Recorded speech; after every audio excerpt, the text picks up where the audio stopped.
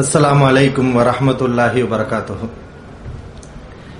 इन्नल हम्दुलिल्लाह नहमदुहु व नस्तईनुहु व नस्तगफिरुहु व नऊज़ु बिल्लाहि मिन शुरूरि अनफुसिना व मिन सय्यिआति अमालिना। मय यहदिहिल्लाहु फला मुदिल्ल लहु व मय युद्लिल फला हादिय लहु। व अशहदु अल्ला इलाहा इल्लल्लाहु वहदहु ला शरीका लहु व अशहदु अन्ना मुहम्मदन अब्दुहु व रसूलुहु। अम्मा बाद। या अय्युहन्नास इत्तक़ू रब्बकुमुल्लज़ी खलक़कुम मिन नफ्सिन वाहिदा व खलक़ मिनहा ज़ौजहा व बस्स मिनहुमा रिजालन कसीरन व निसाअ वत्तक़ुल्लाह अल्लज़ी तसाअलून बिही वल अर्हाम इन्नल्लाह कान अलैकुम रक़ीबा। इन्न अस्दक़ल हदीसी किताबुल्लाह व अहसनल हदी हदी मुहम्मदिन सल्लल्लाहु अलैहि वसल्लम व शर्रल उमूरि मुहदसातुहा व कुल्ल मुहदसतिन बिदअ व कुल्ल बिदअतिन दलाला व कुल्ल दलालतिन फिन्नार। பேரன்பிற்கும் பெருமதிப்பிற்கும் உரிய எல்லாம் வல்ல அல்லாஹ்வின் நல்லடியார்களே, அன்பு சகோதரர்களே, சகோதரிகளே, ஜித்தா தாவா சென்டர் சார்பில் நடைபெறும் 11வது சிறப்பு இஸ்லாமிய மாநாட்டு நிகழ்ச்சியில் நாம் அனைவரும் பெரும் ஆர்வத்தோடு பங்கேற்றிருக்கிறோம். இந்த நிகழ்ச்சியில் ஒன்றே குலம் ஒருவனே தேவன் என்ற தலைப்பு எனக்கு தேர்வு செய்யப்பட்டிருக்கிறது. இந்த தலைப்பை பொறுத்தவரை இது முஸ்லிம்கள் அல்லாதவர்களுக்கு மத்தியிலையும் இறைநம்பிக்கை இல்லாதவர்களுக்கு மத்தியிலையும் பிரபலியமான ஒரு தலைப்பு. ஏனென்றால் இந்த வாசகம் ஒன்றே குலம் ஒருவனே தேவன் என்ற இந்த வாசகத்தை 5ஆம் நூற்றாண்டில் வாழ்ந்த திருமூலர் என்ற சித்தர் பாடிய பாடல்களில் ஒரு வரியாக வருகிறது. அவர் பாடிய போது கூட இந்த வாசகம் பிரபலியமாகவில்லை. சமீப காலத்தில் சில வருடங்களுக்கு முன்னால் நாம் வாழக்கூடிய தமிழகத்தில் தீண்டாமை கொடுமை, ஜாதி கொடுமை, உயர்ந்தவர் தாழ்ந்தவர் என்ற வேறுபாடு, மனிதனை மனிதனாக மதிக்காமல், மனித உணர்வு உள்ளவர்களாக மதிக்காமல் அவர்களை கொடுமைப்படுத்திக் கொண்டிருந்த தீண்டாமை பெருகி இருந்த காலகட்டத்தில் அந்த தீண்டாமைக்கு எதிராக குரல் கொடுத்த அறிஞர்கள் இந்த வாசகத்தை மக்களுடைய மனதிலே ஆழமாக பதிய வைத்தார்கள். ஒன்றே குலம் ஒருவனே தேவன். இஸ்லாமிய மார்க்கம் இதே கொள்கையைத்தான் அடிப்படையாக கொண்டிருக்கிறது. இஸ்லாமிய மார்க்கம் முதல் மனிதர் இந்த உலகத்தில் பிறக்கும் போதே இந்த கொள்கையை இந்த உலகத்துக்கு எடுத்து சொல்லப்பட்டது. மனித குலம் ஒரு குலம்தான் இருக்க வேண்டும், மனிதர்கள் அனைவரும் சமம், அவர்கள் உயர்ந்தவர் தாழ்ந்தவர் என்ற வேறுபாடு கிடையாது, எல்லா மனிதர்களுக்கும் ஒரே ஒரு இறைவன் தான். மனிதர்கள் மொழியால் வேறுபட்டிருக்கலாம், நாட்டால் வேறுபட்டிருக்கலாம், நிறத்தால் வேறுபட்டிருக்கலாம், அவர்களுக்கு மத்தியில் பல்வேறு வேறுபாடுகள் இருக்கலாம். எத்தனை வேறுபாடுகள் இருந்தார்களும் அவர்கள் அனைவரும் மனிதர்கள் தான். மனிதர்கள் என்ற ஒரு இனத்துக்குள் அவர்கள் வந்து விடுவார்கள். மனித இனம் அனைத்துக்கும் ஒரு இறைவன் இருக்கிறான். அந்த ஒரு இறைவனுக்கு கட்டுப்பட்டவர்கள் தான் மனிதர்கள். அவர்களுக்கு மத்தியிலே ஏற்றத்தாழ்வு இருக்கக்கூடாது என்பதை ஆரம்ப காலம் முதல் இந்த உலகத்திலே மனித சமுதாயம் உருவாகிய காலம் முதல் இறைவன் மனித சமுதாயத்துக்கு எடுத்துச் சொன்ன விஷயம்தான் ஒன்றே குலம் ஒருவனே தேவன் என்ற விஷயம். இதை மக்கள் மறந்தார்கள். ஜாதி கொடுமை பெருகியது. உயர்ந்தவர் தாழ்ந்தவர் என்ற பேதமை, என்ற வேறுபாடு, தீண்டாமை கொடுமை மனிதரிடத்தில் உருவானது. அதற்கு காரணம் அவர்கள் இறைவனை மறந்தார்கள். ஒரு இறைவன் என்ற கொள்கையில் விட்டு அவர்கள் தடம் புரண்டார்கள். அந்த ஒரு இறைவன் என்ற கொள்கையை அவர்கள் மறந்து விட்டார்கள். இஸ்லாம் அந்த ஒரு இறைவன்கிற கொள்கையை ஆழமாக வலுவாக சொல்கிறது. அதனாலதான் இந்த தலைப்பை நீங்க பார்க்கலாம். ஒன்றே குலம், மனிதர்கள் எல்லோரும் சமமானவர்கள், மனிதர்களுக்கு மத்தியிலே ஏற்றத்தாழ்வு இல்லை. ஒருவன் பொருளாதாரத்திலே வேறுபட்டு இருக்கலாம், பணக்காரன் ஏழை என்ற வேறுபாடு இருக்கலாம். ஆனால் இதனால் பொருளாதாரத்தால் ஒருவன் உயர்ந்தவன் தாழ்ந்தவன் என்ற நிலையை அடைய இயலாது. நிறத்தால் உயர்ந்தவன் தாழ்ந்தவன் என்ற நிலையை அடைய இயலாது. மனித சமுதாயம் அனைத்தும் ஒரு இனம்தான். மனிதர்களுக்கு மத்தியில உயர்வு தாழ்வு இருக்கிறதா? அது ஒரே ஒரு காரணம். என்ன காரணம்? அவர்களுடைய நடத்தை, அவர்களுடைய நல்ல அறங்கள், அவருடைய நல்ல சொற்கள், அவர்கள் செய்யக்கூடிய நல்லறங்கள், கல்வி, இதன் மூலம்தான் மனிதன் உயர்வானே தவிர என்னுடைய குலம் உயர்ந்தது, என்னுடைய மூதாதையர் உயர்ந்தவர்கள், நான் பேசக்கூடிய மொழி உயர்ந்தது, நான் வாழக்கூடிய நாடு உயர்ந்தது, இவையெல்லாம் மனிதனுக்கு மத்தியில் உயர்வு தாழ்வு கற்பிப்பதற்கு ஒரு காரணமே கிடையாது. ஒன்றே குலம். அதற்கு காரணம் என்ன? மனிதர்கள் அனைவரும் ஒரே இனமாக இருப்பதற்கு அடிப்படை அம்சம் என்ன? ஒருவனே தேவன், இறைவன் ஒருவன் தான் என்ற அடிப்படை கொள்கையை நாம் ஏற்றுக்கொண்டு விட்டால் நமக்கு மத்தியிலே ஏற்றத்தாழ்வுகள் வராது. ஆனால் நாம் வாழக்கூடிய தமிழகத்தில் ஒரு காலத்திலே தீண்டாமை கொடுமை கோலச்சியது. எந்த அளவுக்கு இருந்தது? பொது இடங்கள்ல தாழ்த்தப்பட்டவர்கள் சட்டை போட்டுக் கொண்டு வரக்கூடாது. உயர்ந்த சாதி இனத்தவர்கள் வந்தால் அவர்களுக்கு முன்னால் காலணி அணிந்து செருப்பு அணிந்து முன்னே வரக்கூடாது. இருவரும் ஒரே பாத்திரத்திலே டீ கடையிலே டீ குடிக்க கூடாது. தாழ்த்தப்பட்டவர்களுக்கு தனி குவளையை வைத்திருப்பார்கள், மரக்குவளை, அதில் தான் அவர்கள் குடிக்க வேண்டும். உயர் சாதியினருக்கு என்று தனி பாத்திரம். இப்படியெல்லாம் வேறுபாடு இருந்தது, ஏற்றத்தாழ்வு இருந்தது, தீண்டாமை கொடுமை இருந்தது. பள்ளிக்கூடத்தில் படிக்கக்கூடிய சிறு குழந்தைகளுக்கு மத்தியில் கூட தீண்டாமை கொடுமை. உயர்ந்த சாதி குலமா அவர்கள் முன்னால் இருப்பார்கள், ஆசிரியருக்கு முன்னால் இருப்பார்கள். தாழ்ந்த சாதியா அவர்கள் பள்ளியிலே கடைசியில் ஓரமாக இருப்பார்கள். ஒன்றும் அறியாத சின்னஞ்சிறு குழந்தைகளுக்கு மத்தியில் கூட இந்த தீண்டாமை கொடுமை இருந்தது. இந்த தீண்டாமை கொடுமைக்கு எதிராக பிரச்சாரம் செய்தார்கள். ஆனாலும் இன்றைக்கும் கூட இந்த தீண்டாமை கொடுமை இருந்து கொண்டிருக்கிறது. என்ன காரணம்? இறைவனை பற்றி சரியான அறிவு அவர்களுக்கு இல்லை. ஒரே இறைவன் தான் என்ற நம்பிக்கை வந்துவிட்டால், அந்த இறைவன் எப்படிப்பட்டவன் என்ற சிந்தனை வந்துவிட்டால், அந்த ஒரு இறைவன் நம்மிடத்தில் என்ன எதிர்பார்க்கிறான் என்ற ஒரு சிந்தனை ஒரு மனிதனிடத்திலே வந்துவிட்டால் கண்டிப்பாக அவனிடத்தில் இந்த தீண்டாமை கொடுமை எல்லாம் வராது. ஆனால் எவ்வளவுதான் மனிதன் கல்வியில உயர்ந்தாலும், இந்த தீண்டாமைக்கு எதிரான போதனைகள் அவனுக்கு செய்யப்பட்டாலும், இன்றைக்கும் மனிதர்களுக்கு மத்தியிலே இந்த தீண்டாமை கொடுமை இருந்து கொண்டுதான் இருக்கிறது. அது சில நேரங்களில் வெளிவரும். கல்லூரி மாணவர்கள்ல தலித் மாணவர் என்பதற்காக உயர்ந்த குலத்தை சார்ந்தவர்கள் அந்த தலித் மாணவரை அடித்து உதைப்பதை நம்ம பார்க்கிறோம். இந்த ஜாதி வெறியால், இனவெறியால் ஒரு உயிரை கொலை செய்கின்ற அளவுக்கு மனிதர்கள் செல்வதையெல்லாம் நாம் பார்க்கிறோம். அப்ப இந்த தீண்டாமை கொடுமை இன்னும் இருக்கிறது. இதற்கு காரணம் என்ன? அந்த ஒரு இறைவனை பற்றிய சரியான நம்பிக்கை இல்லை.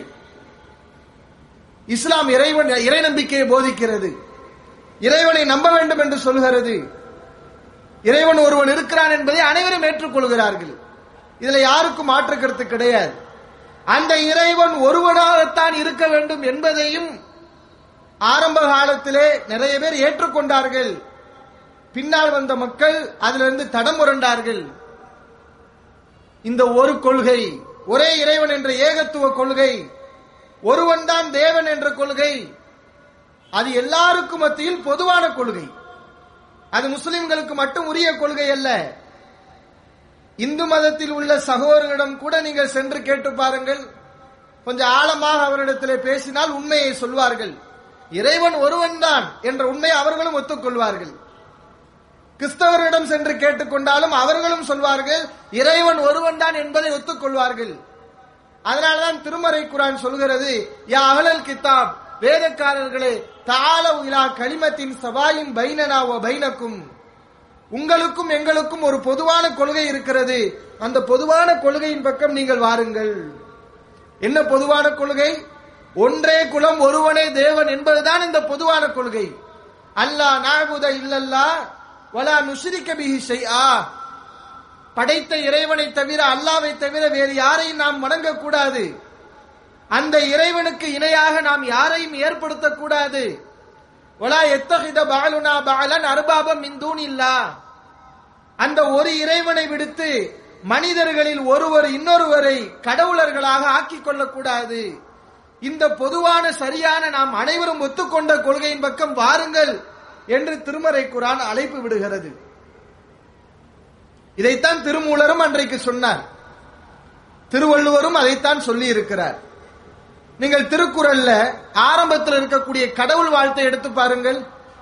ஒரு இறைவன் என்ற கருத்தை தான் திருவள்ளுவர் ஆழமாக சொல்வதை நீங்கள் பார்க்கலாம். அகர முதல எழுத்தெல்லாம் ஆதி பகவன் முதற்றே உலகு. என்ன சொல்ல வருகிறார்? எழுத்துக்களுக்கெல்லாம் எப்படி அகரம் ஆனா முதல் எழுத்தாக இருக்கிறதோ அதுபோலத்தான் ஆதி பகவன் முதற்றே உலகு. இந்த உலகத்துக்கெல்லாம் முதன்மையானவனாக ஆதி பகவன் இருக்கிறான், இறைவன் ஒருவன் இருக்கிறான் என்பதை அவர் வலியுறுத்தி சொல்வதை பார்க்கலாம். அந்த இறைவனை இஸ்லாம் சொல்வதை போல இஸ்லாம் சொன்னதை அவர் அதை ஆமோதித்து சொல்வதையும் நீங்கள் பார்க்கலாம். தனக்குவமை இல்லாதான் தாழ் சேர்ந்தார் கல்லாமல் மனக்கவலை மாற்றல் அரிது. இறைவனை பற்றி அவர் எப்படி குறிப்பிடுகிறார்? தனக்கு உவமை இல்லாதான், தனக்கு உவமையே இல்லாதவன். இறைவன் எப்படிப்பட்டவன்? அவனை போன்று எதுவும் இல்லை, அவனுக்கு உவமை எதுவுமே இல்லை, அவனுடைய தன்மைகளை பெற்றவர்கள் யாருமே இல்லை. அந்த தனக்கு உவமை இல்லாத இறைவனுடைய நம்பிக்கை இல்லாதவர்கள் அவர்களுடைய மனக்கவலையை மாற்ற இயலாது. இறைவனை நம்பியவர்கள் தான் உலகத்திலே சந்தோஷமாக இருப்பார்கள். ஒரு துன்பம், ஒரு கஷ்டம் ஏற்பட்டால் அந்த மனக்கவலையை உடனடியாக அவர்கள் அகற்றிக் கொள்வார்கள். இறைவனுடைய நாட்டம். ஒரு கஷ்டம் வந்தா என்ன? இறை நம்பிக்கை உள்ளவர்கள் இறைவனுடைய நாட்டத்தால் வந்திருக்கிறது. இறைவன் ஏதாவது ஒரு நன்மையை வைத்திருப்பார். இறைவன் நமக்கு இதை சொர்க்கத்திலே ஒரு நலனை தருவார், சொர்க்கத்தை தருவார் என்று எவ்வளவு பெரிய துன்பம் ஏற்பட்டாலும் மனக்கவலையை நாம் மாற்றிக்கொள்ளலாம். இதையெல்லாம் அவர் சொல்வதை நம்ம பார்க்கலாம். பிறவி பெருங்கடல் நீந்துவர் நீந்தார் இறைவனடி சேராதார். உலகம் என்பது ஒரு கடல் போல. இந்த உலக வாழ்க்கையில், கடல் போன்ற இந்த உலக வாழ்க்கையில் ஒருவன் நீந்தி வெற்றி அடைய வேண்டும் என்றால் அவன் இறைவனுடைய அடியை சேர வேண்டும், இறைவனுக்கு கட்டுப்பட வேண்டும், இறை நம்பிக்கை உள்ளவனாக வாழ வேண்டும். அதுதான் இஸ்லாமிய கொள்கை. கடவுள் ஒருவன் இருக்கிறான், அந்த இறைவனை நம்ப வேண்டும். அதை நம்பினால்தான் இந்த உலகத்திலே நமக்கு நல்ல வாழ்க்கை, சந்தோஷமான வாழ்க்கை, மகிழ்ச்சியான வாழ்க்கை, நிம்மதியான வாழ்க்கை. இந்த உலகத்துக்கு பிறகு இருக்கக்கூடிய மறு உலக வாழ்க்கை, அங்கேயும் நமக்கு நல்ல ஒரு வாழ்க்கை காத்திருக்கிறது. அதான் பொதுவான கொள்கை. ஒன்றே குலம் ஒருவனே தேவன் என்பது. அந்த ஒரு இறைவன் எப்படி இருக்க வேண்டும்? இஸ்லாம் சொல்கிறது, குல் ஹுவல்லாஹு அஹத். அந்த இறைவன் ஒருவன் தான். இறைவன் பல இறைவன் இருக்க இயலாது. இறைவனை நம்ம எப்படி பார்க்கிறோம்? கண்ணால பார்க்கல. ஆனா இறைவன் இருக்கிறான் என்பதை நாம் நம்புகிறோம். எப்படி நம்புகிறோம்? இறைவனுடைய படைப்புகள் இருக்கிறது, இறைவனுடைய படைப்புகளை பார்த்து இறைவனை நாம் நம்புகிறோம். அது அறிவு தானே? கண்ணாலதான் பார்த்துதான் நம்புவேன்னு சொன்னா ஒரு இடத்துல நெருப்பு இருக்குதுங்கிறத நம்ம அறிகிறோம். நெருப்பு நம்ம கண்ணுக்கு தெரியல, ஆனா அந்த இடத்துல இருந்து புகை வந்து கொண்டு இருக்கிறது. அறிவாளி என்ன சொல்லுவான்? அந்த இடத்துல நெருப்பு இருக்குங்கிறத ஒத்துக்கொள்வார். நெருப்பை நான் கண்ணால பார்க்கவில்லை நம்ம மறுக்க முடியுமா? மறுக்க மாட்டோம். ஏனென்றால் நெருப்பு இருந்தால்தான் புகையும், புகை தெரிகிறது, எனவே அங்கே நெருப்பு இருக்கிறது. இதுதான் பகுத்தறிவு.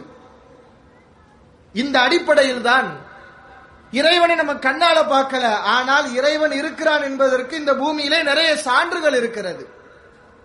நாமே சான்று. நம்ம உடம்புல ஒரு காயம் ஏற்படுது, காயம் ஏற்பட்டோடனே உடலை சரி செய்கிறது.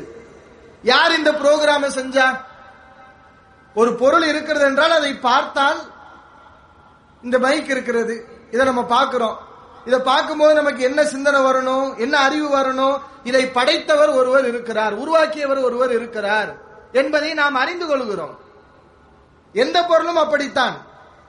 ஒரு போன் இருக்கிறது, இதை பார்க்கும்போது இதை உருவாக்கியவர் ஒரு அறிவாளியாக இருப்பார், திறமைசாலியாக இருப்பார் என்பதை அறிந்து கொள்கிறோம். இந்த சூரியனை பாருங்கள், அது எவ்வளவு பிரம்மாண்டமான படைப்பு. அந்த சூரியன் இல்லை என்றால் நமக்கு வாழ்க்கை இல்லை. சந்திரனை பாருங்கள், அது எவ்வளவு பெரிய பிரம்மாண்டமான படைப்பு. அந்த சந்திரன் இல்லை என்றால் நமக்கு வாழ்க்கை இல்லை. இறைவன் நமக்கு தந்திருக்கக்கூடிய கண், இந்த கை, இந்த கால், இந்த உறுப்புகள், செடி கொடிகள், மலை, உயிரினங்கள், கால்நடைகள் அனைத்தையும் சிந்தித்து பாருங்கள். இதையெல்லாம் படைத்த ஒருவன் இருக்கிறான், அவன்தான் இறைவன் என்ற சிந்தனை நமக்கு வரும்.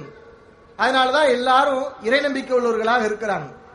உலகத்தில் அதிகமான மக்கள் இறை நம்பிக்கை உள்ளவர்களாக இருக்கிறார்கள். காரணம் என்ன? அந்த இறைவன் இருக்கிறான் என்பதற்குரிய சான்றுகள் இந்த உலகத்திலே பரவி கிடக்கிறது. சரி, அந்த இறைவன் எத்தனை? பல இறைவனா? மனிதர்களை இறைவனா வணங்கலாமா? கற்களை இறைவனா வணங்கலாமா? மரங்களை இறைவனா வணங்கலாமா? அந்த இறைவன் ஒருவன் தான், அல்லாஹு அஹத். அந்த இறைவன் ஒருவன் தான், பல இறைவன் இல்ல. ஏன் பல இறைவன் இல்ல? இதற்கு திருமறை குர்ஆன் பதிலளிக்கிறது. லவ் கான ஃபீஹிமா ஆலிஹத்துன் இல்லல்லா லஃபஸததா. வானம் பூமியிலே அல்லாஹ் என்ற ஒரு இறைவனை தவிர்த்து பல இறைவன், பல கடவுள்கள் இருக்குமேயானால் வானமும் பூமியும் என்றைக்கு அழிந்து போயிருக்கும். வானம் பூமி என்றைக்கு அழிந்து போயிருக்கும். வானம் பூமி அழிஞ்சிருக்கா? சூரியன் கரெக்டா சுத்துது, சந்திரன் கரெக்டா சுழலுகிறது, மழை சரியான நேரத்தில் பெய்கிறது, நமக்கு தேவையான குடிநீர் கிடைக்கிறது, செடி கொடிகள் நமக்கு தேவையானவற்றை கொடுக்கிறது. எல்லாமே அதனுடைய வேலைகளை சரியாக செய்து முறையான அடிப்படையில் இயங்கிக் கொண்டிருக்கிறது. ஒரு இறைவன் இருக்கிறனால கட்டுப்பட்டு நடக்கிறது. பல கடவுள் இருந்தா என்ன நடக்கும்? ஒவ்வொரு ஆளும் நான் தான் பெரிய கடவுள், அது நடக்குமா இல்லையா? ஒரு உலகத்துல பல நாட்டினர்கள் இருக்கிறார்கள். ஒவ்வொரு நாட்டுக்கும் ஒவ்வொரு ராஜா, ஒவ்வொரு பிரதமர் இருக்கிறார்கள். அப்படி இருந்தே எத்தனை பிரச்சனைகளை நாம் சந்திக்கிறோம். எல்லை பிரச்சனை வருகிறது, நாம் பெரியவனா நீ பெரியவனா என்ற பிரச்சனை வருகிறது. பல கடவுள்கள் இருந்தாலும் இதுதான் நிலைமை. திருமறை குர்ஆன் அதை சொல்கிறது. ஒமா கான லஹு மின் இலாஹ். இறைவன் ஒருவன் தான், அவனோடு பல கடவுள்கள் இல்லை, பல இறைவன் இல்லை. பல இறைவன் இருந்தால் என்ன நடக்கும்? இதல்ல தஹப குல்லு இலாஹின் பிமா ஹலக. ஒவ்வொரு கடவுளும் தான் படைத்த படைப்புகளோடு தனியாக பிரிந்து சென்று விடும். இந்த கட்டமைப்பு இருக்காது. அலா பாலுஹும் அலா பாலின். அந்த ஒரு கடவுள் இன்னொரு கடவுளை மிகைக்கும். நாம் பெரியாளா நீ பெரியாளா என்ற சண்டை வரும், பிரச்சனை வரும். இதுதான். ஒரு கல்லூரிக்கு ஒரு முதல்வர் இருக்க வேண்டும், ஒரு நாட்டுக்கு ஒரு முதலமைச்சர் இருக்க வேண்டும். அங்க 2-3 முதலமைச்சரை அமைத்தால் அந்த நாட்டிலே நிர்வாகம் நடக்காது. எனவே அறிவுபூர்வமான சிந்தனை என்ன தெரியுமா? இறைவன் ஒருவன் தான், பல இறைவன் இல்லை, பல கடவுள் இல்லை. இன்னும் பல கடவுள் இருந்தால் அது இறைவனுக்கு இழுக்கு. மனிதர்களுக்கு என்ன செய்யலாம்? இவருக்கு இயலாதுன்னு சொல்லி அவர் ஒரு வேலை, இவர் ஒரு வேலை என்று இலாக்காவை நம்ம பிரிச்சு கொடுக்கலாம், பொறுப்புகளை பிரிச்சு கொடுக்கலாம். ஆனா இறைவனுக்கு இயலக்கூடிய விஷயம், இயலாத விஷயம்னு ஏதாவது இருக்குதா? இறைவனுக்கு செல்வத்தை தர முடியும், நோயை நீக்க முடியாது. ஆனால் நோயை நீக்கிறதுக்குன்னு ஒரு தனி இறைவன். குழந்தை பாக்கியத்தை இவருக்கு தர இயலாது, அந்த கடவுள் தருவார்னு சொல்லி குழந்தை பாக்கியத்தை தருவதற்கு ஒரு தனி கடவுள், நோயை நீக்குவதற்கு தனி கடவுள், துன்பத்தை நீக்குவதற்கு ஒரு தனி கடவுள். இப்படியா? இறைவனுக்கு எல்லாமே இயலும். அப்ப அந்த இடத்தில் பல இறைவன், பல கடவுள்கள் இருக்கக்கூடாது. இதை திருமறை குர்ஆன் சுட்டி காட்டுகிறது. அர்பாபும் முத்தஃபர்ரிகூன கைருன் அமில்லாஹு வாஹிதுல் கஹார். பிரிந்த பல கடவுள்கள் இருப்பது நல்லதா? அமில்லாஹு வாஹிதுல் கஹார், அனைத்தையும் அடக்கி ஆளக்கூடிய ஒரே ஒரு அல்லாஹ். அல்லாஹ்ங்கிறது அரபு வேர்டு. அல்லாஹ் என்றால் வணங்குவதற்கு தகுதியான ஒரே இறைவன் என்பது அதனுடைய அர்த்தம். அனைத்தையும் அடக்கி ஆளக்கூடிய, சர்வ அதிகாரத்தையும் தன் கையில் வைத்திருக்கக்கூடிய, எல்லா ஆற்றலும் பொருந்திய, எந்த பலகீனங்களும் இல்லாத, எல்லாவற்றுக்கும் சக்தி உள்ள ஒரே ஒரு இறைவன் இருப்பது சிறந்ததா அல்லது பல கடவுள்கள் இருப்பது சிறந்ததா என்று திருமறை குர்ஆன் கேள்வி கேட்கிறது. அறிவு ஜீவிகள் ஒரே ஒரு இறைவன் தான் இருக்க வேண்டும் என்ற உண்மையை ஒத்துக்கொள்வார்கள். அந்த அடிப்படையில் தான் ஆதிகாலம் முதல் அறிஞர்கள் என்று அறியப்பட்டவர்கள் எல்லாம் இந்த உண்மையை சொல்லி இருப்பதை, இந்த உண்மையை எடுத்துச் சொல்லி இருப்பதை நாம் வரலாறு நெடுகிலும் நீங்கள் பார்க்கலாம்.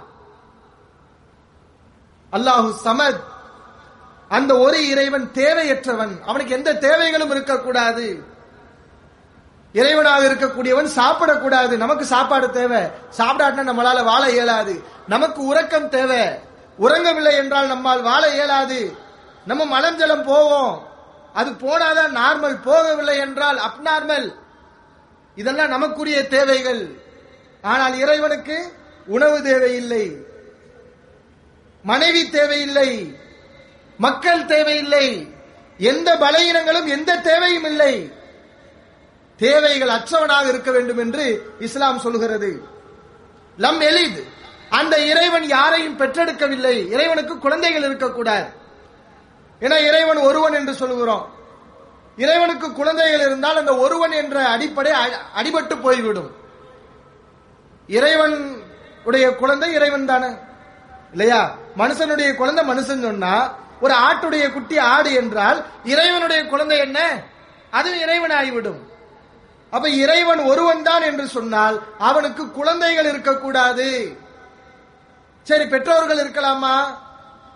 இறைவனுக்கு பெற்றோர்கள் என்றால் அவர்கள் பெரிய இறைவனாகி விடுவார்கள்.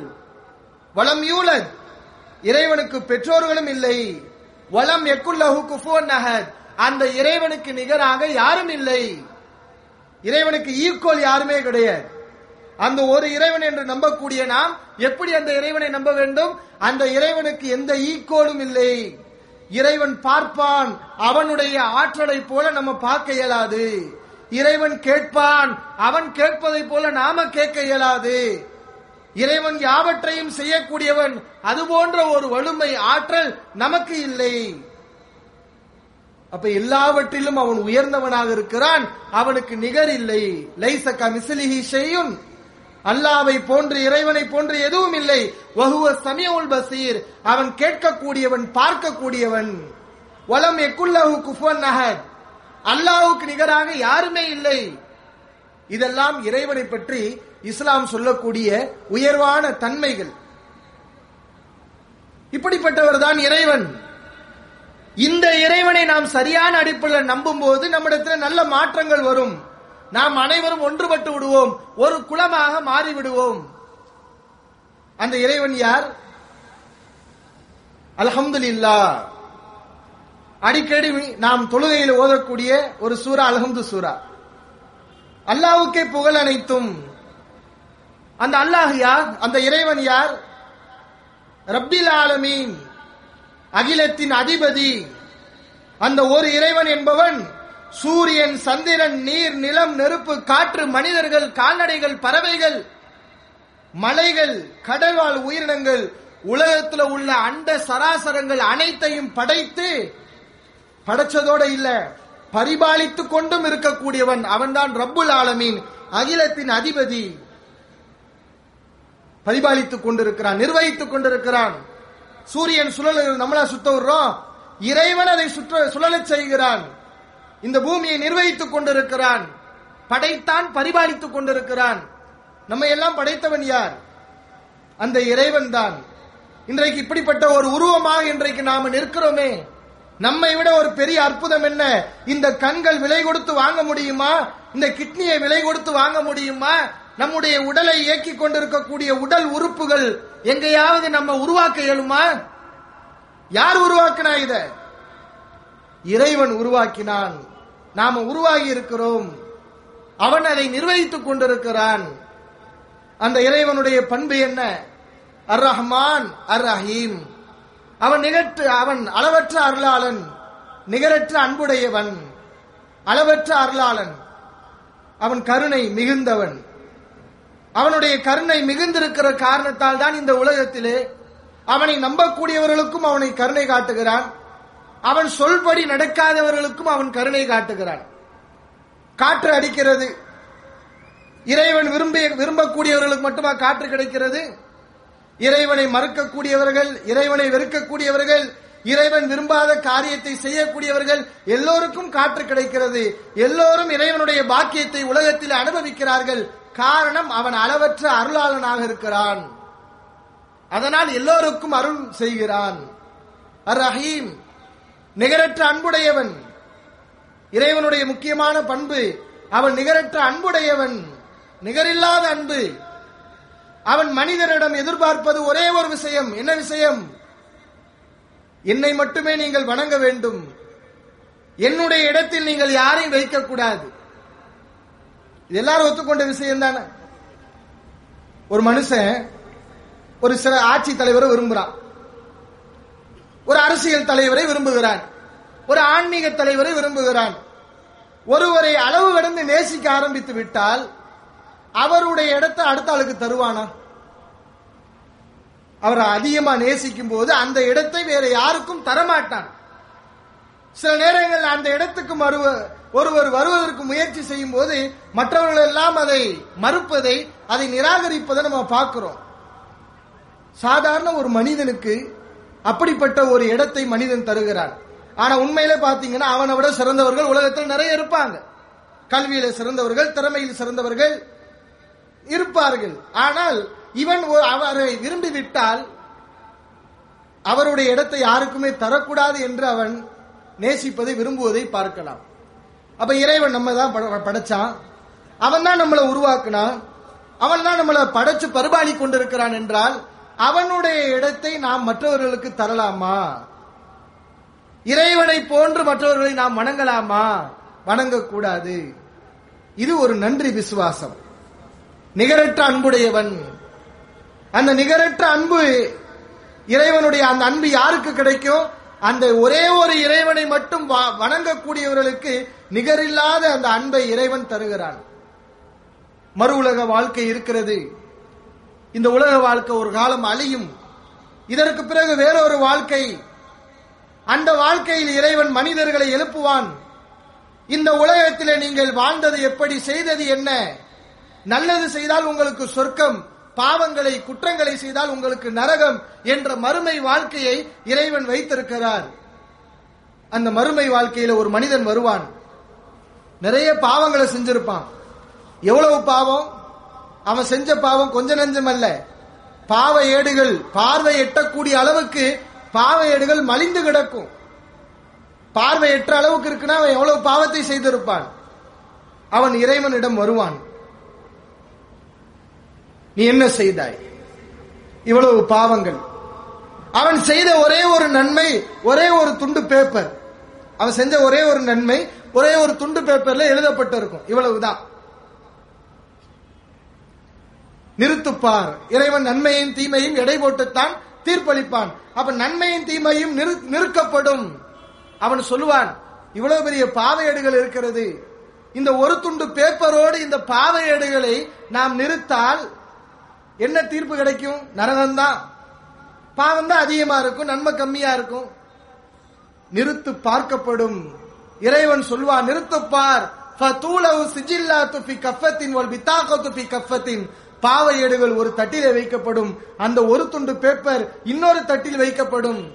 பாவையேடுகள் பறந்துவிடும், அந்த ஒரு துண்டு பேப்பர் கணத்தால் கீழே சென்றுவிடும். ஆச்சரியம்! இப்படி அந்த ஒரு துண்டு பேப்பர்ல என்ன இருக்கிறது? இந்த ஓரிரை கொள்கை இருக்கிறது. அஷ்ஹது அல்லா இலாஹ இல்லல்லாஹ், வணக்கத்திற்கு தகுதியான இறைவன் ஒருவனை தவிர வேறு யாரும் இல்லை. வானம் பூமி அண்ட சராசரங்களை என்னையும் படைத்த பரிபாலித்துக் கொண்டிருக்கிற ஒரே ஒரு இறைவனை மட்டுமே நான் வணங்குவேன், வேறு யாரையும் வணங்க மாட்டேன் என்ற இறைவனுக்கு விசுவாசமான அந்த வார்த்தை, இறைவன் அவனுக்கு கருணை புரிந்து அருள் புரிந்து அவனுடைய பாவங்களை எல்லாம் மன்னித்து அவனை மறுமையிலே அரவணைத்துக் கொள்வான். அவனுக்கு சொர்க்கம் என்ற அந்த நல்ல வாழ்க்கையை வழங்குவான். அன்பான சகோதரர்களே, இந்த பாக்கியத்துக்குரியவர்களாக இருக்க வேண்டும். இறை நம்பிக்கை இருக்கிறது, ஆனால் இறைவனுடைய இடத்திலே இறைவனுடைய படைப்புகளை வைத்தால் இறைவனை வணங்க வேண்டிய நாம், நம்முடைய தேவைகளை படைத்த இறைவனிடத்தில் கேட்க வேண்டிய நாம், நம்முடைய உயர்வான இந்த தலையை படைத்த இறைவனுக்கு நாம் பணிய வைக்க வேண்டிய நாம், அற்பத்திலும் அற்பமான இறைவனுடைய மற்ற படைப்புகளை நம்மை போன்ற படைப்புகளுக்கு முன்னால் நாம் சிரமடைந்தால், நம்முடைய தேவைகளை நிவர்த்தி செய்ய முடியாத பலவீனமான இறைவனுடைய படைப்புகளிடம் சென்று கேட்டால், இது இறைவனுக்கு நன்றி மறுக்கின்ற செயல். கண்டிப்பாக இந்த காரியத்தை செய்யக்கூடியவர்களுக்கு மறுமையிலே இறைவன் நரகம் என்ற ஒரு தண்டனையை தயார் செய்து வைத்திருக்கிறார். அப்ப நாம எச்சரிக்கையாக இருக்க வேண்டும். ஒரு இறைவனை வணங்குறதுல என்ன பிரச்சனை? அந்த இறைவன்ட்ட என்ன குறை இருக்குது? ஒரு ஆளிடத்தில் நம்ம விரும்பக்கூடிய அம்சம் கிடைக்கல, அவர் நம்முடைய தேவைகளை நிவர்த்தி செய்வதில்லை என்றால் அவரை விட்டுட்டு வேற ஆள்கிட்ட போகலாம். இறைவன் எப்படிப்பட்டவர்? அலைசல்லாஹு பி காஃபின் அப்தா, அடியானுக்கு அல்லாஹ் போதவில்லையா? திருமறை குர்ஆன் கேட்கிறது, அடியானுக்கு அல்லாஹ் போதவில்லையா? அல்லாஹ்ட்ட நீங்க என்ன குறையை கண்டீர்கள்? கருணையில் குறையா? அவன மாதிரி யாராவது கருணை காட்ட முடியுமா? இறைவனுடைய கருணை எப்படிப்பட்டது? கருணை என்றால் அள்ளி கொடுப்பதா? எல்லாவற்றிலும் அவன் உன்னதமானவன், நிகர் இல்லாதவன். அப்படிப்பட்டவன் இறைவன். நபி ஸல்லல்லாஹு அலைஹி வஸல்லம் அவர்கள் இறைவனுடைய கருணையை பற்றி சொன்னார்கள். இன்னலில்லாஹி மாத ரஹ்மா, அல்லாஹ்வுடைய கருணை 100 மடங்கு. அல்லாஹ்வுடைய கருணை எத்தனை மடங்கு? 100 மடங்கு. அந்த 100 மடங்கு கருணையில் அன்ஸல மின்ஹா ரஹ்மத்தன் வாஹிதத்தன் பைனல் ஜின்சி வல் இன்சி வல் ஹவாமி வல் பஹாயிம், கால்நடைகள், மனிதர்கள், அனைத்து உயிரினங்களுக்கு மத்தியில் அந்த 100 மடங்கு கருணையில் ஒரே ஒரு பங்கை மட்டும் இறைவன் இறக்கினான். அந்த 1 மடங்கு கருணையில தான் நமக்கு இறக்க குணம் இருக்குது. ஒவ்வொரு உயிரினங்களும் தன்னுடைய குட்டிகள் மீது, குஞ்சுகள் மீது கருணை காட்டுகிறது. குதிரை தன்னுடைய காலை மடக்குகிறது தன்னுடைய குட்டிக்கு வழிவிட வேண்டும் என்பதற்காக. கோழி தன்னுடைய குஞ்சுகளுக்கு ஆபத்து வரும்போது, பூனை அதை கடிப்பதற்காக வரும்போது அதனோடு எதிர்த்து போராடுகிறது. இப்படி ஒவ்வொரு உயிரினங்களும் தன்னுடைய குழந்தை மீது அன்பு வைத்திருக்கிறது. என்னை பெற்ற தாய் நம் மீது வைத்திருக்கக்கூடிய அன்பு, நாம் பெற்ற குழந்தைகள் மீது நாம் காட்டக்கூடிய அன்பு, இப்படி உலகத்திலே மனிதர்கள், கால்நடைகள், பறவைகள், உயிரினங்கள், எல்லா ஜீவராசிகளும் கருணை காட்டுகிறதே, அன்போடு நடக்கிறதே. இந்த அன்பை எல்லாம் ஒன்று சேர்த்து மனித உயிரினங்கள், எல்லா உயிரினங்களும் மத்தியில் இருக்கக்கூடிய இந்த அன்புணர்வை, கருணை உணர்வை எல்லாத்தையும் ஒன்று சேர்த்து இறைவனுடைய கருணை உணர்வோடு சேர்த்து பார்த்தால் இது எல்லாம் எவ்வளவு? 1 மடங்கு. இதைவிட 99 மடங்கு கருணையாளன், கிருபையாளன் அந்த ரப்புல் ஆலமீன், அகிலத்தின் அதிபதி, அந்த ஒரு இறைவன் இவ்வளவு அன்புள்ளவன். அப்ப கருணை என்று சொன்னால் அப்ப அவனுடைய கருணைக்கு யாராவது ஈக்குவல் ஆக முடியுமா? அதனால நம்ம அன்போட நம்மளை கூப்பிடுறான். எவ்வளவு தவறு செஞ்சான, இனிமே செய்யாத, இனிமே தவறு செய்யாத. நீ மனம் திருந்து என்னிடத்தில் உன்னுடைய தேவைகளை கேட்டால், உன்னுடைய பாவ மன்னிப்பை முன்வைத்தால் உன்னுடைய பாவங்களை எல்லாம் மன்னிக்க தயாராக இருக்கிறேன் என்று இறைவன் நம்மை அன்போடு அழைக்கிறான். அல்லாஹ் அழைக்கிறான். யா இபாதி அல்லதீன அஸ்ரஃபு, பாவங்களை செய்த, குற்றங்களை செய்த என்னுடைய அடியார்களே, லா தக்னது மின் ரஹ்மத்தில்லாஹ், அல்லாஹ்வுடைய அருளில் நீங்கள் நிராசை அடைந்து விடாதீர்கள்.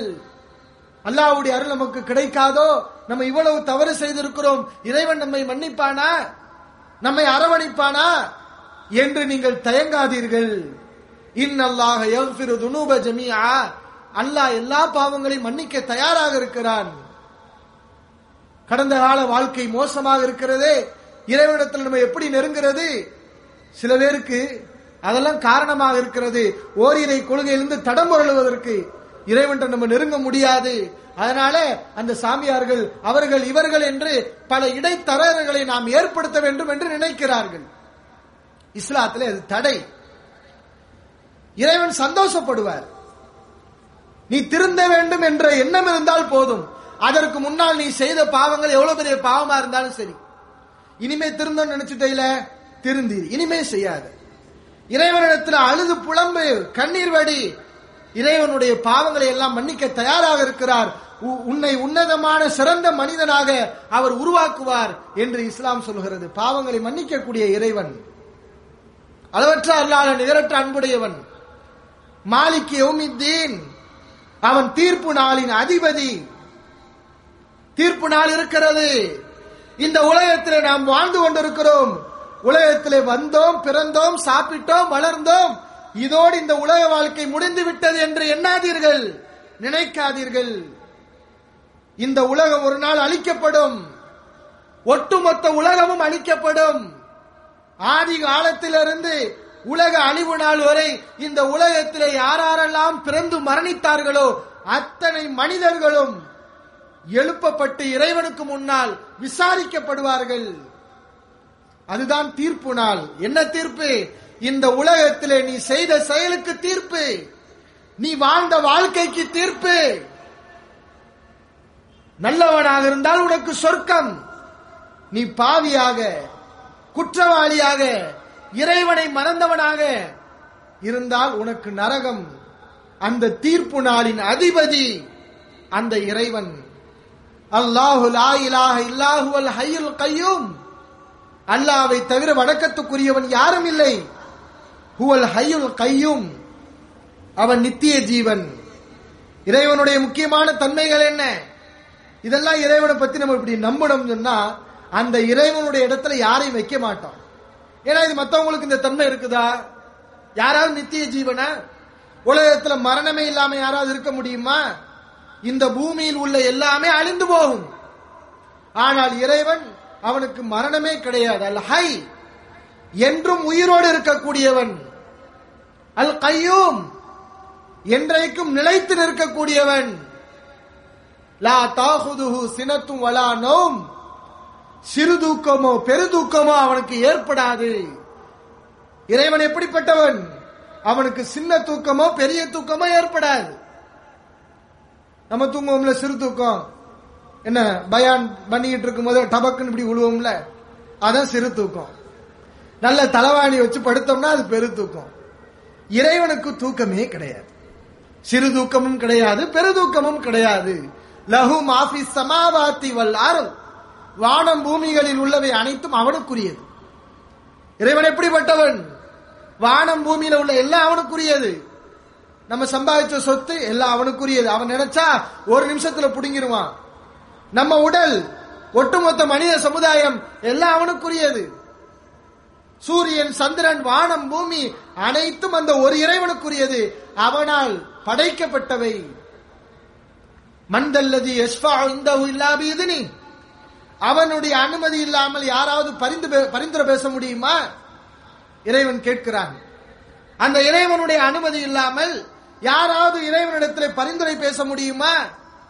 ஏன்னா மனிதன் இறைவனுக்கும் தனக்கும் மத்தியில புரோகிதர்களை, இடைத்தரகர்களை வைக்கிறார்.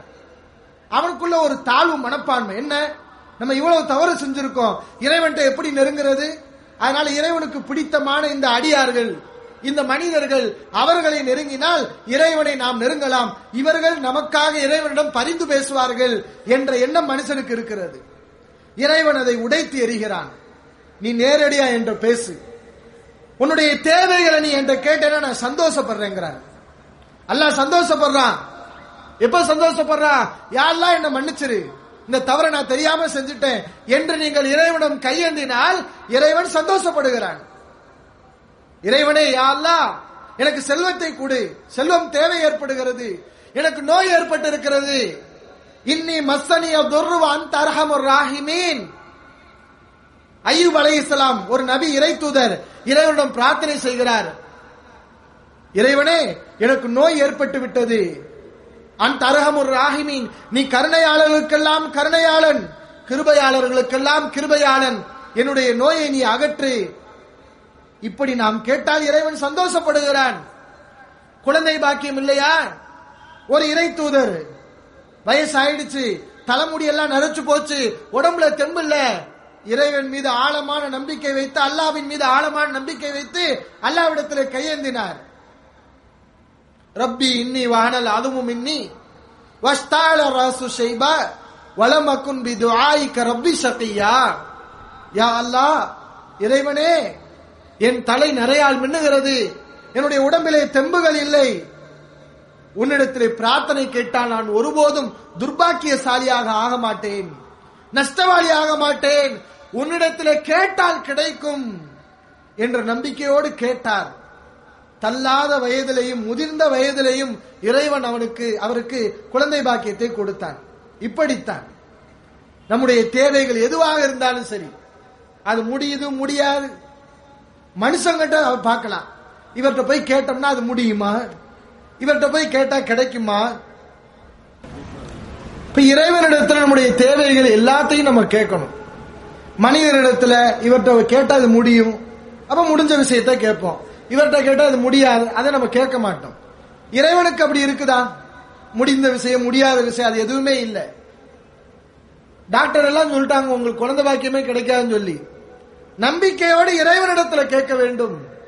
ஒரு நோய் வந்து விட்டது, இதுக்கு மருத்துவமே இல்லைன்னு உலகம் சொல்லுது, இறைவன் மீது நம்பிக்கை வைத்து நம்ம ஆழமாக நம்பிக்கை வச்சு இறைவன் நம்ம கேட்கணும். இறைவன் சந்தோஷப்படுகிறார், மகிழ்ச்சி கொள்கிறார். எந்த அளவுக்கு சந்தோஷப்படுறார் இறைவன் நம்ம கேட்கும் போது? இதான் வணக்கம். ஒரு மனுஷன் பாலைவனத்துல இருக்கிறான், ஒட்டகத்துல அவன் சாப்பாடு இருக்கு, அவன் தண்ணி இருக்கு, எல்லாமே இருக்குது. இன்னைக்கு பாலைவனத்துல எல்லா இடத்துலயும் ஹோட்டல்களா இருக்குது. ஆனா அந்த காலத்துல ஹோட்டல்களே கிடையாது. பாலைவனத்துல ஒரு மனுஷன் போகிறான் என்றால் அவனுக்கு தேவையான சாப்பாடு தண்ணீர் எல்லாம் ஒட்டகம் தான்.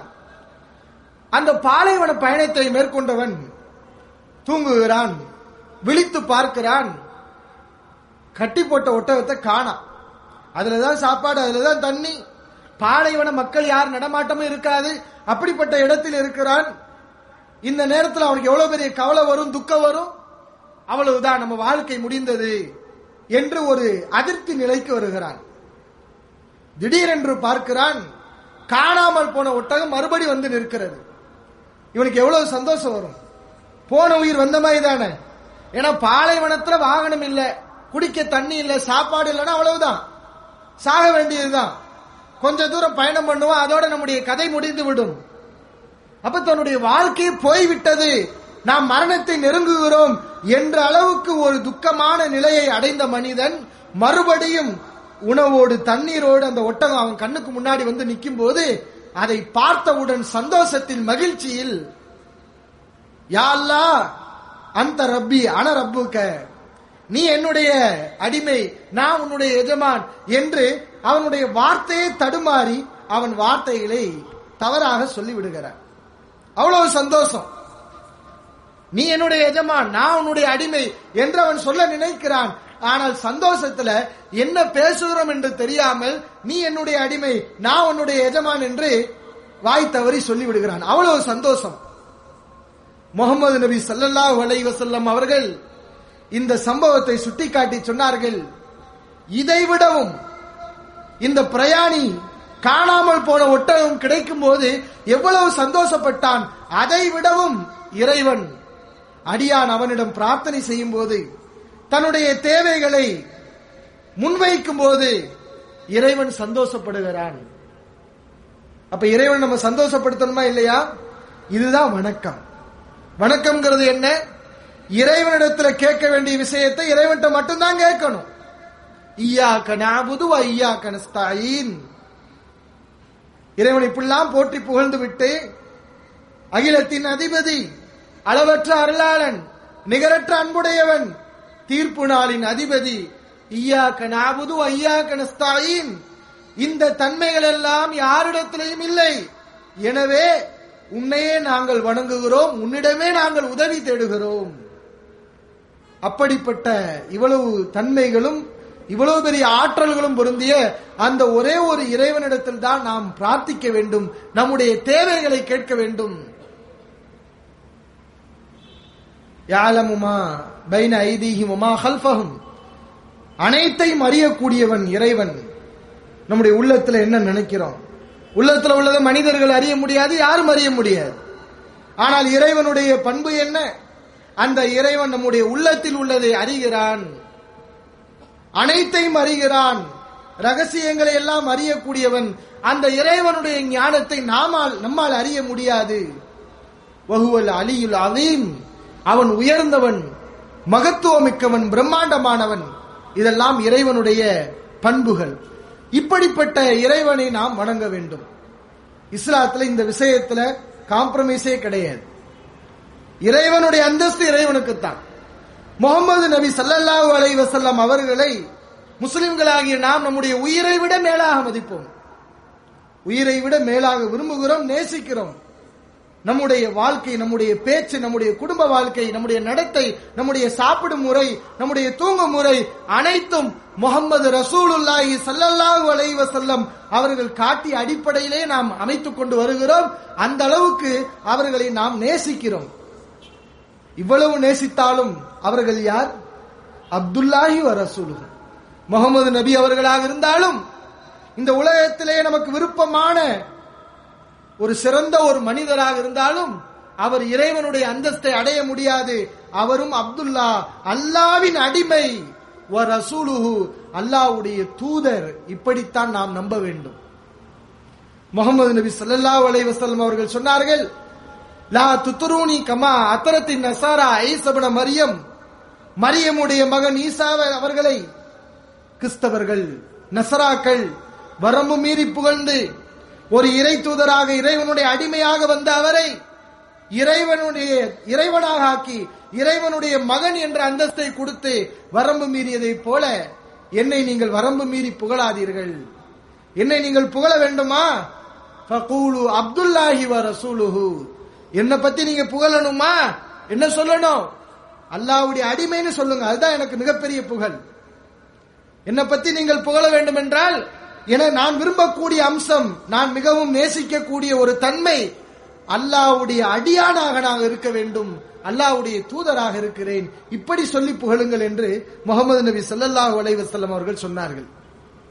இறைவனுடைய தூதர்களாக இருந்தாலும் இறைவனோட பேசுறாங்க, இறைவனிலிருந்து வேத வரிகள் அவர்களுக்கு வருகிறது, ஆனாலும் அவர்களும் அல்லாஹ்வின் அடிமைகள் தான். இஸ்லாத்திலே கபர் வழிபாட்டுக்கு வேலை இல்லை. இறந்து போனவர்களை அடக்கி அவருடைய கபர்களை பூசி அதற்கு மேல் கட்டடங்களை கட்டி அங்கே சென்று சிரம்பணிவது, இறந்து போன மனிதர்களிடம் பிரார்த்தனை செய்வது, இவையெல்லாம் அந்த ஒரே இறைவன் என்ற கொள்கைக்கு எதிரான செயல்கள், இஸ்லாத்துக்கு விரோதமான காரியங்கள். இதை இறைவன் விரும்பவில்லை. முஹம்மது நபி ஸல்லல்லாஹு அலைஹி வஸல்லம் அவர்கள் சொன்னார்கள், லஅனல்லாஹுல் யஹூத வன் நஸாரா, யூதர்களையும் நசராக்களையும் இறைவன் சபிக்கிறான். அவர்கள் இறைவனுடைய கோபத்தை பெற்றிருக்கிறார்கள். என்ன காரணம் தெரியுமா? இத்தஹது குபூர் அம்பியாயி மசாஜித், நபிமார்களுடைய அடக்க ஸ்தலங்களை அவர்கள் வணக்க ஸ்தலமாக மாற்றினார்கள். இறைவனை வணங்கக்கூடிய ஆலயத்தை அடக்க ஸ்தலத்திலே எழுப்பினார்கள். அடக்க ஸ்தலம் உள்ள இடத்திலே இறைவனை வணங்கக்கூடிய ஆலயத்தை எழுப்பினார்கள். இந்த காரணத்துக்காக இறைவன் அவர்கள் மீது கோபப்படுகிறான் என்று முஹம்மது நபி ஸல்லல்லாஹு அலைஹி வஸல்லம் அவர்கள் கண்டித்தார்கள். நம்ம தாயை விரும்பணும், நேசிக்கணும். அதையெல்லாம் திருமறை குர்ஆன் சொல்கிறது. தாயை எப்படி இஸ்லாம் கண்ணியப்படுத்துகிறது? ஒரு மனிதர், ஒரு சஹாபி ரசூலுல்லாஹி ஸல்லல்லாஹு அலைஹி வஸல்லம் வந்து கேட்டார், மன் அஹக்கு நாஸி பி ஹுஸ்னி ஸஹாபத்தி, அல்லாஹ்வின் தூதரே, மனிதர்களிலேயே நான் மிகவும் அழகிய முறையில், நல்ல முறையில் நடந்து கொள்ள தகுதியானவர் யார் கேட்டார். மனிதர்கள் நான் யாரிடத்துல மிக நல்ல முறையில் நடந்து கொள்ள வேண்டும்? முஹம்மது நபி ஸல்லல்லாஹு அலைஹி வஸல்லம் என்ன சொன்னாங்க தெரியுமா? உம்முக்க, உன்னுடைய தாய். முத அவர்கள் சொன்னது உன்னுடைய தாய். சும்மமன், பிறகு யார்? உம்முக்க, உன்னுடைய தாய். இரண்டாவது முறையும் தாயைத்தான் சொன்னார்கள். பிறகு யார்? மூன்றாவது முறையும் சொன்னார்கள் உம்முக்க, உன்னுடைய தாய், உன்னுடைய தாய், உன்னுடைய தாய், உன்னுடைய தாய். அந்த அளவுக்கு இஸ்லாம் தாய்க்கு முன்னுரிமை தருகிறது. ஏனென்றால் நம்மை பெற்று உருவாக்கி கஷ்டப்பட்டு வளர்த்ததிலே தந்தையை விட தாய்க்கு அதிக பங்கு இருக்கிறது. நாலாவது முறைதான் சொன்னார்கள் அபூக்க, உன்னுடைய தந்தை. அந்த அளவுக்கு தாய் தந்தையரை பேண வேண்டும் என்று இஸ்லாத்திலே சொல்லப்பட்டிருக்கிறது. ஆனால் அந்த பெற்றோர்களை அல்லாஹ்வுக்கு இணை வைக்குமாறு சொன்னால், ஒரே இறைவன் என்ற கொள்கைக்கு மாற்றமான கொள்கையை போதித்தால், அந்த காரியத்துக்கு நம்மை நிர்பந்தித்தால் பெற்றோர்களாக இருந்தாலும் கட்டுப்படக்கூடாது. ஏனென்றால் இறைவனுக்கும் நமக்கும் உள்ள தொடர்பு தாய்க்கும் நமக்கும் உள்ள தொடர்பை விட வலுவானது, பெற்றோருக்கும் நமக்கும் உள்ள தொடர்பை விட நெருக்கமானது. இந்த உலகத்திலே ஒரு மனிதனுக்கும் இன்னொரு மனிதனுக்கும் உள்ள நெருக்கத்தை விட இறைவனுக்கும் நமக்கும் உள்ள நெருக்கம், அந்த இறைவன் நமக்கு செய்த அருள்கள் எல்லாவே மிகப்பெரியவைகள். எந்த ஒரு நேரத்திலையும் இந்த ஓரிரை கொள்கையிலே இஸ்லாம் வளைந்து கொடுக்கிறது இல்லை. அதனாலதான் இஸ்லாத்துல மட்டும் இந்த சிறப்பை நீங்கள் பார்க்கலாம். எந்த சிறப்பு? ஒன்றே குலம் என்ற ஒரு சிறப்பை நீங்க பார்க்கலாம். மத்த கடவுள் நம்பிக்கை உள்ளவர்களாக இருந்தாலும் பல பேரிடத்தில் அந்த எண்ணம் உள்ளத்துல இன்னும் இருக்கிறது. நம்ம தான் உயர்ந்தவர்கள், மற்றவர்கள் தாழ்ந்தவர்கள், நம்ம சிறப்பானவர்கள் என்ற சிந்தனை இருக்கிறது. ஆனால் ஒருவர் இஸ்லாத்துக்கு வந்து விட்டால் அவர் அல்லாஹ்வின் அடிமையாகி விடுகிறார். உயர்வு தாழ்வு கற்பிக்க கூடாது. உயர்வு தாழ்வு கற்பித்தால் அவர் முறையான அடிப்படையில் இஸ்லாத்துக்கு வரவில்லை. திருமறை குர்ஆன் சொல்கிறது, யா அய்யுஹன் நாஸ், மக்களே, இன்னா ஹலக்னாக்கும் மின் தக்கரின் வ உன்சா, ஒரே ஆணிலிருந்தும் பெண்ணிலிருந்தும் உங்களை நாம் உருவாக்கினோம், படைத்தோம். வஜஅல்னாக்கும் ஷுஊபன் வ கபாயில லிதஆரஃபு, ஒருவரை ஒருவர் நீங்கள் அறிந்து கொள்ள வேண்டும் என்பதற்காக, ஒரு அடையாளத்துக்காக உங்களை பல கோத்திரங்களாகவும் பல கூட்டங்களாகவும் நாம் ஆக்கினோம் என்று இறைவன் சொல்கிறார். அல்லாஹ் கூறுகிறான். அப்ப பல கூட்டங்கள் பல கோத்திரங்கள் எதுக்கு? ஒரு அடையாளத்துக்கு. இந்த கூட்டத்தை சார்ந்தவர் ஒரு அடையாளத்துக்கு, ஒரு விபரத்துக்காக குடும்ப பெயர்களை வைத்துக் கொண்டால் தவறு இல்லை. ஆனால் அனைவரையும் இறைவன் நம்மளை எங்கிருந்து படைச்சாரு? ஒரே தாய், ஒரே தந்தை. இன்னைக்கு கோடான கோடி மக்கள் உலகத்தில் இருக்கிறோம். இவ்வளவு மக்களுக்கு ஒரே தாய் தந்தை தான். ஆதம், ஹவ்வா. ஆதம் என்ற ஒரு ஆண், ஹவ்வா என்ற ஒரு பெண், இருவர் மூலமாகத்தான் ஒட்டுமொத்த மனித சமுதாயத்தையும் இறைவன் உருவாக்கி இருக்கிறார். அப்ப நம்மளாம் யாரு? கூட பிறந்த சகோதரர்கள். அனைவரும் யார்? மனிதர்கள். அனைவர்களும் சகோதரர்கள். ஒரே தாய் தந்தைக்கு பிறந்த சகோதரர்கள். அனைவரும் ஒரு குடும்ப பிள்ளைகள் என்றால், ஒரே பெற்றோர்களுக்கு பிறந்தவர்கள் என்றால், அவர்களுக்கு மத்தியிலே உயர்ந்தவர் தாழ்ந்தவர் என்ற வேறுபாடு வருமா? வராது. ஒரு குடும்பத்தில் இருக்கிறாங்க 4 பிள்ளைங்க, இது வசந்த புள்ள, தாழ்ந்த புள்ள என்று யாராவது சொல்லுவாங்களா? அந்த அடிப்படையில இஸ்லாம் இந்த தீண்டாமை கொடுமைக்கு, குல வேற்றுமைக்கு, குல பாகுபாட்டுக்கு முற்றுப்புள்ளி வைக்கிறது. நபி முகமது நபி ஸல்லல்லாஹு அலைஹி வஸல்லம் அவர்கள் சொன்னார்கள், இன்னல்லாஹ லா யன்துரு இலா சுவரிக்கும் வ அம்வாலிக்கும், அல்லாஹ் உங்களுடைய உருவங்களையோ உங்களுடைய செல்வங்களையோ பார்ப்பதில்லை, வலாக்கின் யன்துரு இலா குலூபிக்கும் வ அமாலிக்கும், உங்களுடைய உள்ளங்களையும் உங்களின் செயல்களையும் தான் அல்லாஹ் பார்க்கிறான். இறைவன் பார்ப்பது இவன் அழகாக இருக்கிறானா, நிறமாக இருக்கிறானா, என்ன கலர், இவன் பணக்காரனா, சமுதாயத்திலே அந்தஸ்துள்ளவனா, இவையெல்லாம் இறைவனுக்கு தேவையே இல்லை. இறைவன் இவற்றை பார்க்கவே மாட்டான். இறைவன் பார்ப்பது என்ன? மனிதனிடம் பார்ப்பது உங்களுடைய உள்ளங்களையும் செயல்களையும் தான். உள்ளங்களை பார்க்கிறான். உன்னுடைய உள்ளம் எப்படி இருக்கிறது? 4 பேருக்கு நன்மை செய்கிறாயா? இறைவனை சரியாக நம்புகிறாயா? பிறருக்கு நல்லது செய்கிறாயா? உன்னுடைய செயல்கள் எப்படி இருக்கிறது? இதைத்தான் இறைவன் பார்க்கிறான். அரபு மக்களிடம் முகமது நபி ஸல்லல்லாஹு அலைஹி வஸல்லம் அவர்கள் இறை தூதராக வருவதற்கு முன்னால் அந்த அரபு மக்களிடம் உயர்ந்த ஜாதி, தாழ்ந்த ஜாதி, நம்ம மூதாதையர்கள் சிறந்தவர்கள், மற்றவர்கள் எல்லாம் தாழ்ந்தவர்கள் என்ற வெறி பயங்கரமான முறையிலே இருந்தது. முகமது நபி அவர்கள் வந்தார்கள், அந்த ஏற்றத்தாழ்வை ஒழித்தார்கள். ஒன்றே குலம், மனிதர்கள் அனைவரும் ஒரே இனத்தை சார்ந்தவர்கள், அவர்களுக்கு மத்தியில வேறுபாடு இல்லை என்பதை நடைமுறையிலே நிகழ்த்தி காட்டினார்கள். நீங்க நம்மளா இருக்கிறோம், எல்லாரும் தமிழ் பேசக்கூடியவங்க தான். நம்மளா எங்கிருந்து வந்தவங்க? இந்த அரபு நாட்டில் பிறந்தவங்களா? அரபு நாட்டில் வேலைக்காக வந்திருக்கலாம், ஆனா அரபு நாட்டில் பிறந்தோமா? நம்முடைய மூதாதையர் யாரு? அரபிகளா? இல்ல. ஒரு 3 தலைமுறை 4 தலைமுறைக்கு முன்னாடி போனோம்னா நம்ம ஏதாவது ஒரு சாதியில இருந்திருப்போம், ஏதாவது ஒரு இடத்துல இருந்திருப்போம். ஆனா இன்னைக்கு நம்ம எந்த சாதிங்கிற வேறுபாடு தெரியுமா?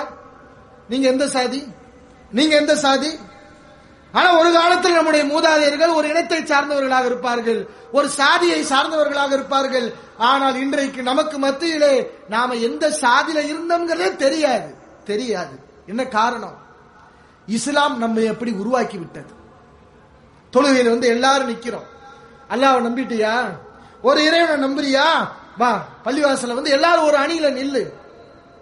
பணக்காரன், ஏழை, உயர்ந்தவன், தாழ்ந்தவன், கருப்பர், சிவப்பர் எல்லாரும் ஒரு அணியில நிற்பார்கள். நேத்தைக்கு இஸ்லாத்துக்கு வந்தவர் இருப்பாரு, அவர் எந்த குலம்ங்கிறது கூட இவங்களுக்கு தெரியாது, காலப்போக்கில் மறந்து போயிடும்.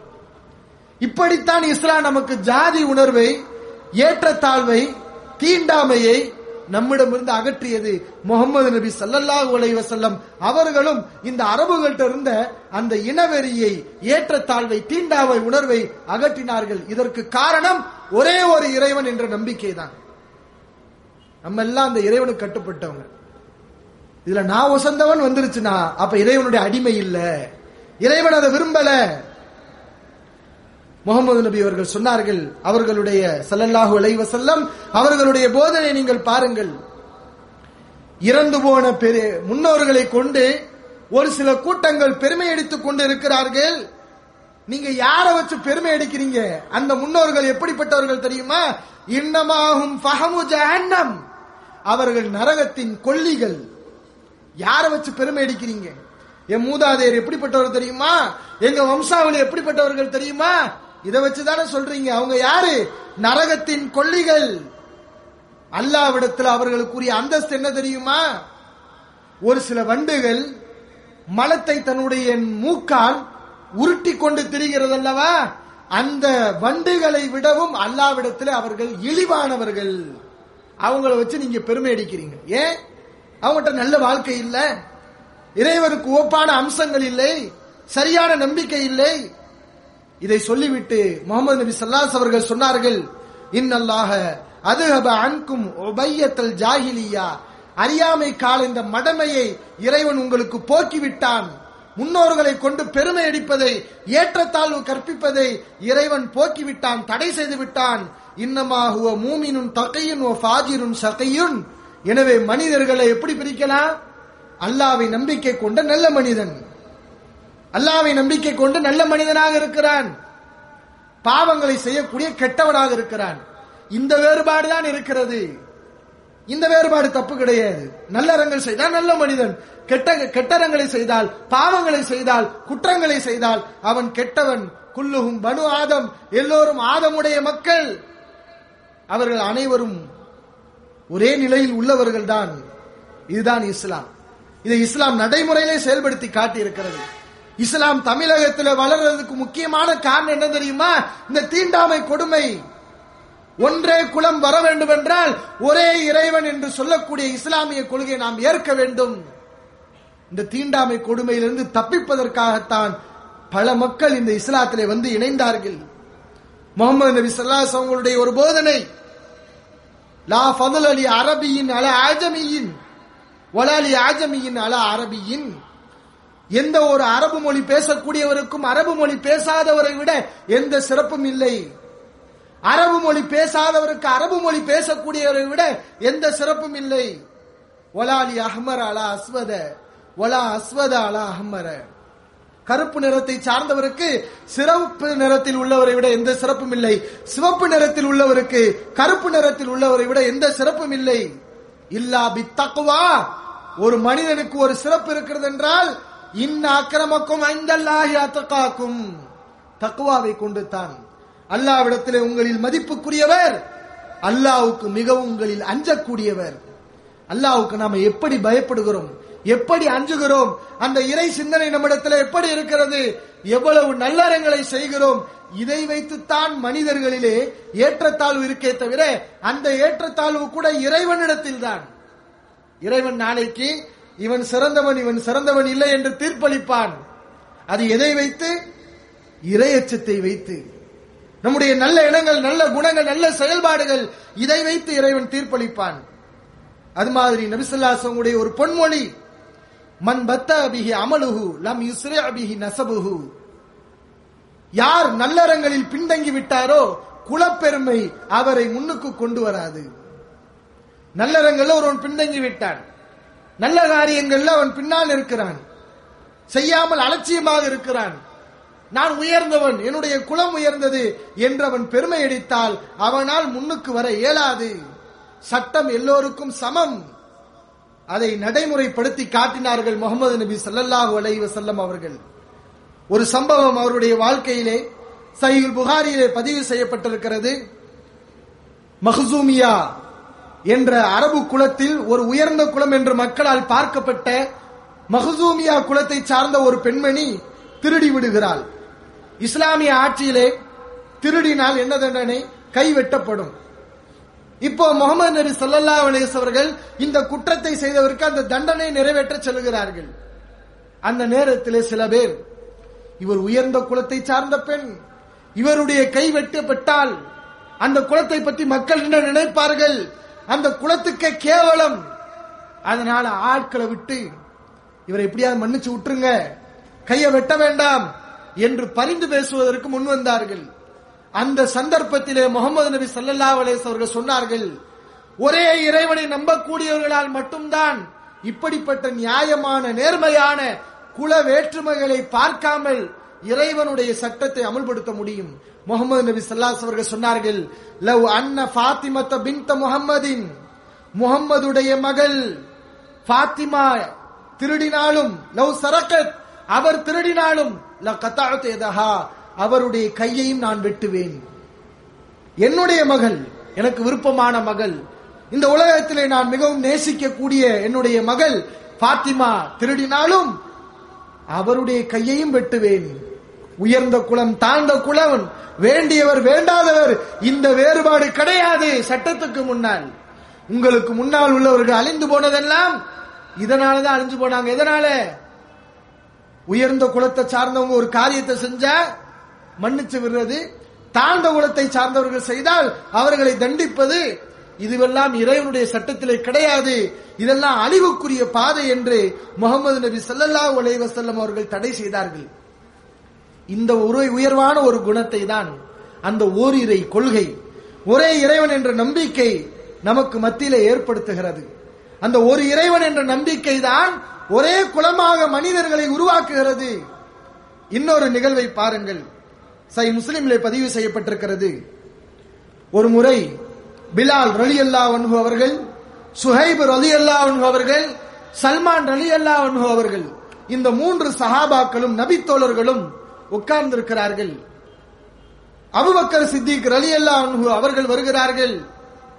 அந்த நேரத்திலே அபூ சுஃபியான் ரலியல்லாஹு அன்ஹு அவர் பின்னாடி இஸ்லாத்தை ஏற்றுக்கொண்டார். ஆனால் இந்த சம்பவம் நடக்கும்போது அவர் முஸ்லீமாக இருக்கவில்லை. முஸ்லிம்களை கொன்று குவிக்கக்கூடிய, முஸ்லிம்களை நோவினைப்படுத்தக்கூடிய, நான் உயர்ந்தவன் என்று ஏற்றத்தாழ்வை கற்பித்துக் கொள்ளக்கூடிய மக்கத்து காஃபிர்களுக்கு தலைவராக இருந்தார். அவர் அங்கே வருகை தருகிறார். இந்த மூணு பேர் யாரு? பிலால் ரலியல்லாஹு அவர்கள், சுஹைப் ரலியல்லாஹு அன்ஹு அவர்கள், சல்மான் ரலியல்லாஹு அவர்கள். இந்த மூணு பேர் யாரு? குறைஷிகள் கிடையாது. அரபுகள்ல குறைஷிகள் தான் உயர்ந்தவர்கள் என்று பார்க்கப்பட்டது. அவங்க உயர்ந்த குலமாக அன்றைய மக்கள் மத்தியில் கருதப்பட்டார்கள். ஆனா இந்த மூணு பேரும் குறைஷிகள் கிடையாது, இவங்கள அயல் நாட்டுக்காரர்கள். இந்த மூன்று சஹாபாக்களும் அமர்ந்திருக்கும் போது அபூ சுஃபியான் அங்கே வருகை தருகிறார். அபூ சுஃபியான் அன்றைக்கு முஸ்லிம்களுக்கு விரோதமாக அநியாயமாக கொடுமைகளை செய்து கொண்டிருந்த காரணத்தால் அந்த மூவரும் சொன்னார்கள், அவரை பாதிக்கக்கூடிய, அவரை அதட்டக்கூடிய, கண்டிக்கக்கூடிய ஒரு வாசகத்தை சொல்கிறார்கள். இதை பார்த்த அபூபக்கர் சித்திக் ரலியல்லாஹு அன்ஹு அவர்கள், அபூ சுஃபியான் குறைஷி குலத்தை சார்ந்தவர், அபூபக்கர் சித்திக் அவரும் குறைஷி குலத்தை சார்ந்தவர், நபி ஸல்லல்லாஹு அலைஹி வஸல்லம் அவங்களும் குறைஷி குலத்தை சார்ந்தவர்கள். ஆனா அந்த மூணு பேரும் அயல் நாட்டுக்காரர்கள். இப்ப அபூபக்கர் சித்திக் ரலியல்லாஹு அன்ஹு அவங்க என்ன செய்யறாங்கன்னா, அந்த மூன்று நபி தோழர்களையும் கண்டிக்கிறாங்க. ஒரு குறைஷி குலத்தை சார்ந்த ஒரு தலைவர், ஒரு முக்கிய பிரமுகர், அவரை பார்த்து நீங்கள் இப்படி சொல்லலாமா? அல்லாஹ்வுடைய வாள் இன்னும் இந்த எதிரியின் கழுத்தை பதம் பார்க்கவில்லை என்று நீங்கள் சொல்லலாமா என்று அந்த மூவரை அவர்கள் கடிந்து கொள்கிறார்கள். இதை நபி ஸல்லல்லாஹு அலைஹி வஸல்லம் அவர்களிடம் சென்று, அல்லாஹ்வின் தூதரை இப்படி மூணு பேர் பேசினாங்க, அவங்க மூணு பேர்ட்ட நான் கோவப்பட்டேன். அப்ப முஹம்மது நபி ஸல்லல்லாஹு அலைஹி வஸல்லம் அவர்கள் சொன்னார்கள், என்னுடைய அருமை சகோதரர்களே, நல்ல சிந்திச்சு பார்க்கணும். லஅல்லக அக்லப்தஹும், அபூபக்கர் அவர்களே, நீங்கள் உன்னுடைய சகோதரர்களான பிலால், சுஹைப், சல்மான் அந்த மூவரையும் நீங்கள் கோபப்படுத்தி இருக்கலாம். அந்த மூவரையும் நீங்கள் கோபப்படுத்தி இருந்தால் ஃபக்கத் அக்லப்த ரப்பக, உங்களுடைய ரப்பை நீங்கள் கோபப்படுத்தி விட்டீர்கள், உங்களுடைய இறைவனை நீங்கள் கோபப்படுத்தி விட்டீர்கள். இங்கே நாம் குலத்தை பார்க்க கூடாது, அயல்நாட்டுக்காரர்களா உள்ளூர்காரர்களா என்ற சிந்தனை நம்மிடத்தில் வரக்கூடாது. அடிமைகளாக இருந்தாலும் அவர்கள் சொன்னது உண்மை என்றால் நாம் ஏற்க வேண்டும். அபூபக்கர் சித்திக் ரலியல்லாஹு அன்ஹு அவர்கள் போய் இந்த 3 பேர்ட்டையும் மன்னிப்பு கேட்டாங்க. யார்கிட்ட போய் கேட்டாங்க? அயல்நாட்டுக்காரவங்க, சமுதாயத்தில் இழிந்தவர்கள் என்று பார்க்கப்பட்டவர்கள், தன்னுடைய அடிமையாக இருந்து விடுதலை செய்யப்பட்டவர்கள். ஒரு எஜமான் அடிமையிட்ட போய் என்ன செஞ்சாங்க? மன்னிப்பு கேட்டாங்க. வரலாற்றுல நம்ம பார்க்கிறோம். அப்ப இந்த மாதிரி ஒரு பணிவு எப்படி வந்தது? யாரால் வந்தது? அந்த ஒரே ஒரு இறைவனை நம்புகின்ற காரணத்தால் இந்த ஏற்றத்தாழ்வுகள் மறைந்து சகோதரத்துவம், பணிவு, இந்த குணங்கள் எல்லாம் நம்மிடத்தில் வருகிறது. எனவே இந்த ஒரு இறைவனை நாம் வணங்க வேண்டும். அந்த ஒரு இறைவனுடைய கொள்கையில் நாம் பற்றுள்ளவர்களாக இருக்க வேண்டும். அந்த இறைவனுக்கு விசுவாசம் உள்ளவர்களாக வாழ்ந்து நாம் மரணிக்க வேண்டும். எல்லாம் உள்ள இறைவன் அப்படிப்பட்ட உன்னதமான பண்புக்குரியவர்களாக அந்த ஒரு இறைவனை நம்பி வாழ்ந்து மரணிக்கக்கூடிய நன்மக்களாக நம் அனைவரையும் ஆக்கி அருள் புரிவானாக.